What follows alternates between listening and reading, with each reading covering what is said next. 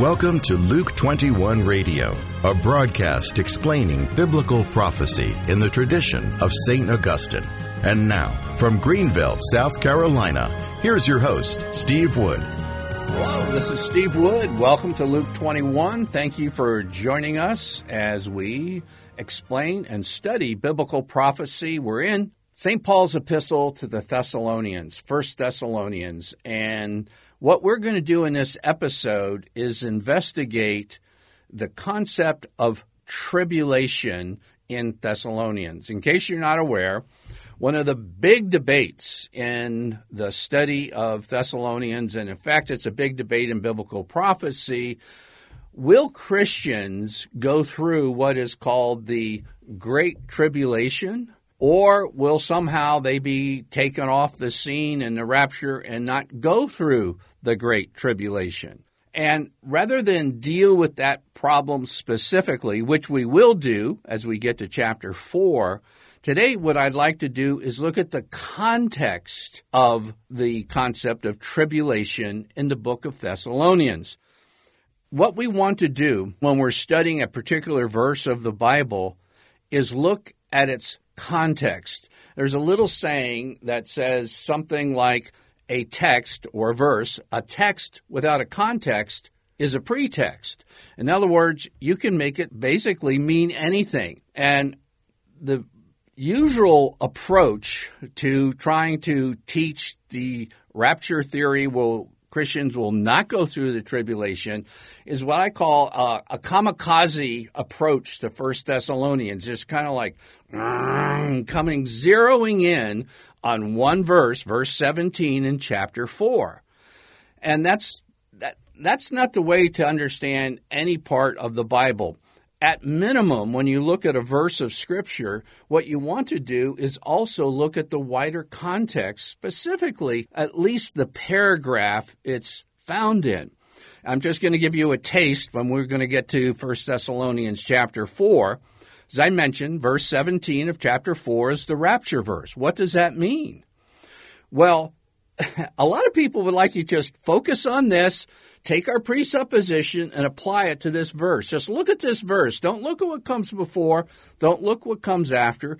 But if you just back up a couple of verses to chapter 4 and verse 15, it talks about the coming of the Lord in the context of speaking of the rapture, being caught up. What does that word coming mean? If you simply determine what that word means, then you understand what verse 17 means. But you take away the context and you lose the meaning. So, the big question, will Christians go through the Great Tribulation or, in fact, any significant tribulation? I have a book here.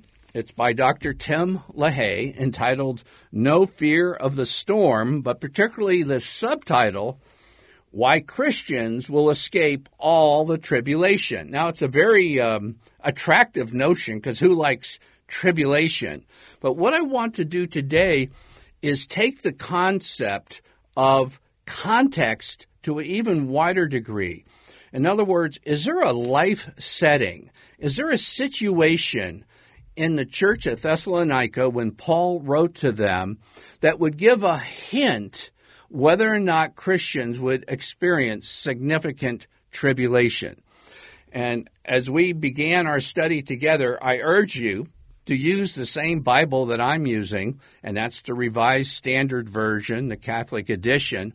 Or if you're an evangelical watching and don't want to get a Catholic edition of the Bible, get an ESV, English Standard Version, which is a revision of the Revised Standard Version, if that'll confuse you.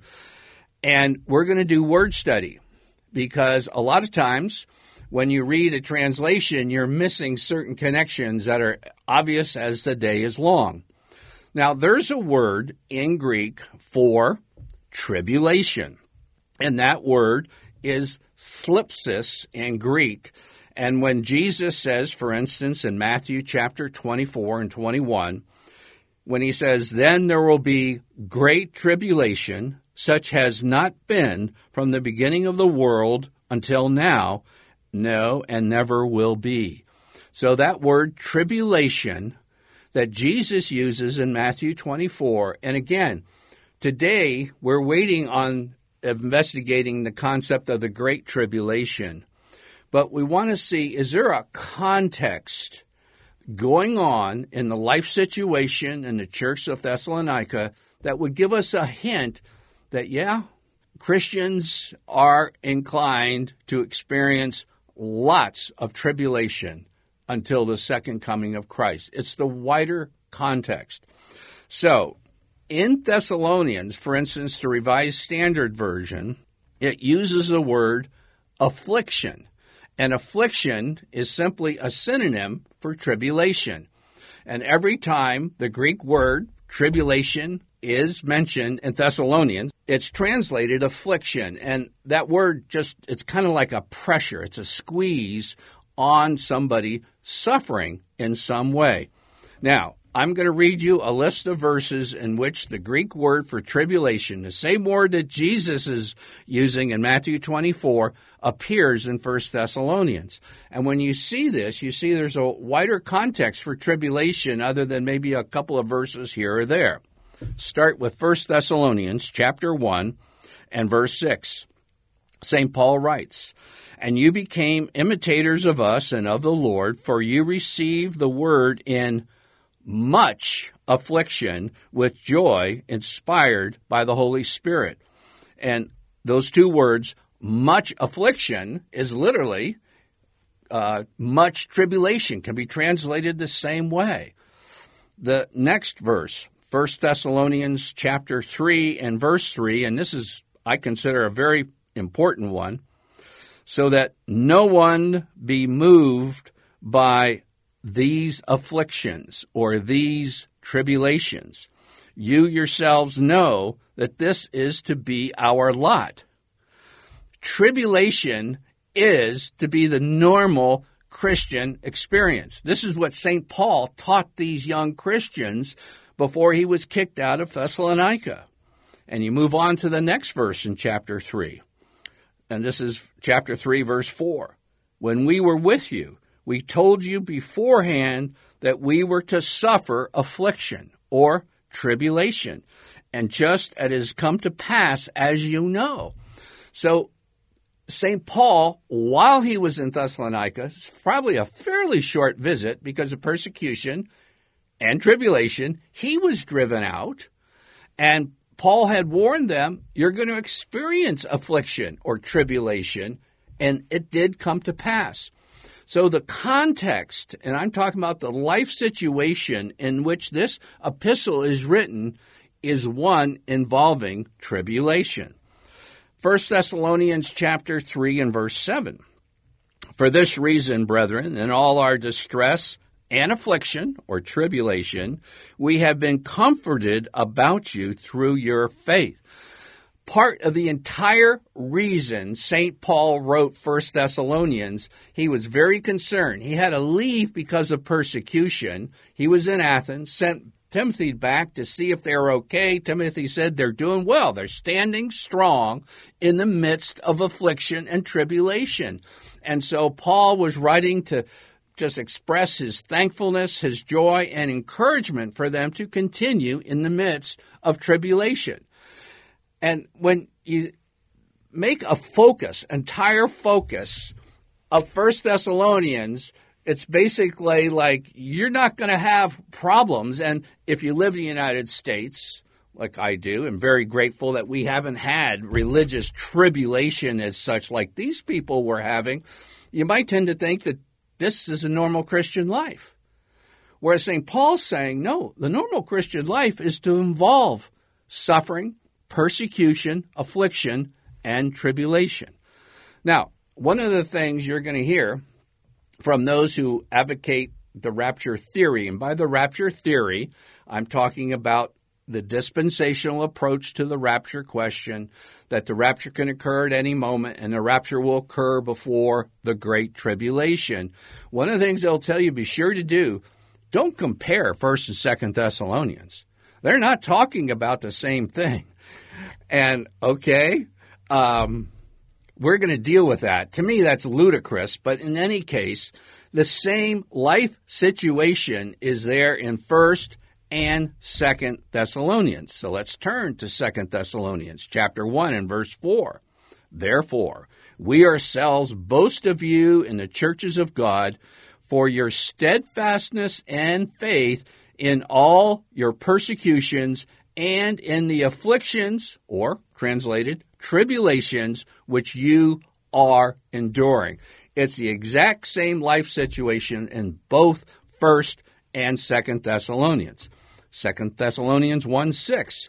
Since indeed God deems it just to repay with affliction or tribulation those who afflict you. And then, finally, 2 Thessalonians chapter 1 and verse 7. And to grant rest with us to you who are afflicted, to you who are undergoing tribulation, when the Lord Jesus Christ is revealed from heaven with his mighty angels in flaming fire. This is pretty important.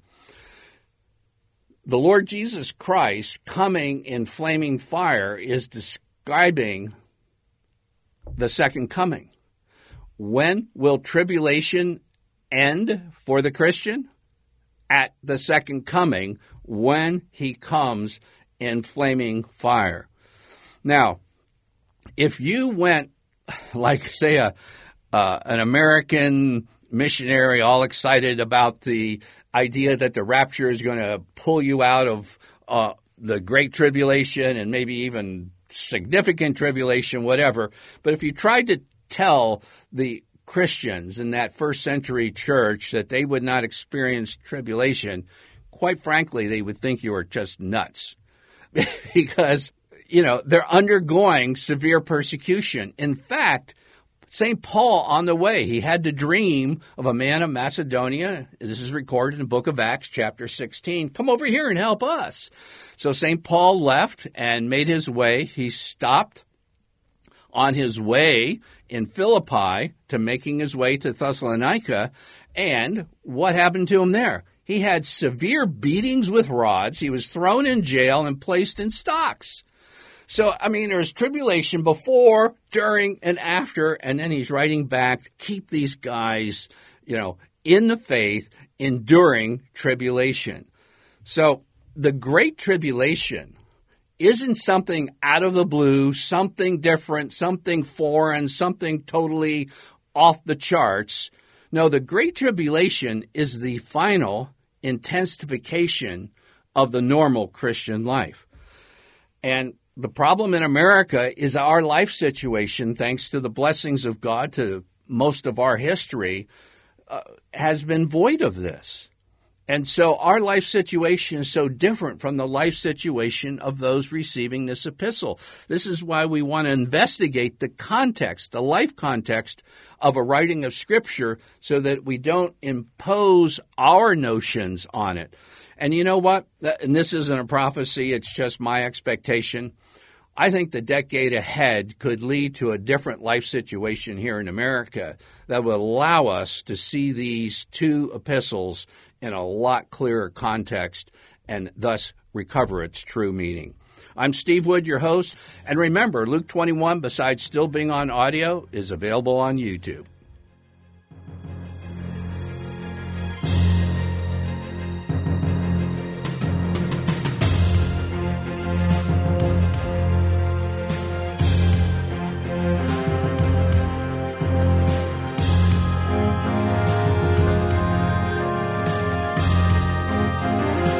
Luke21 is a radio outreach of Family Life Center International. Visit us online at Luke21.com.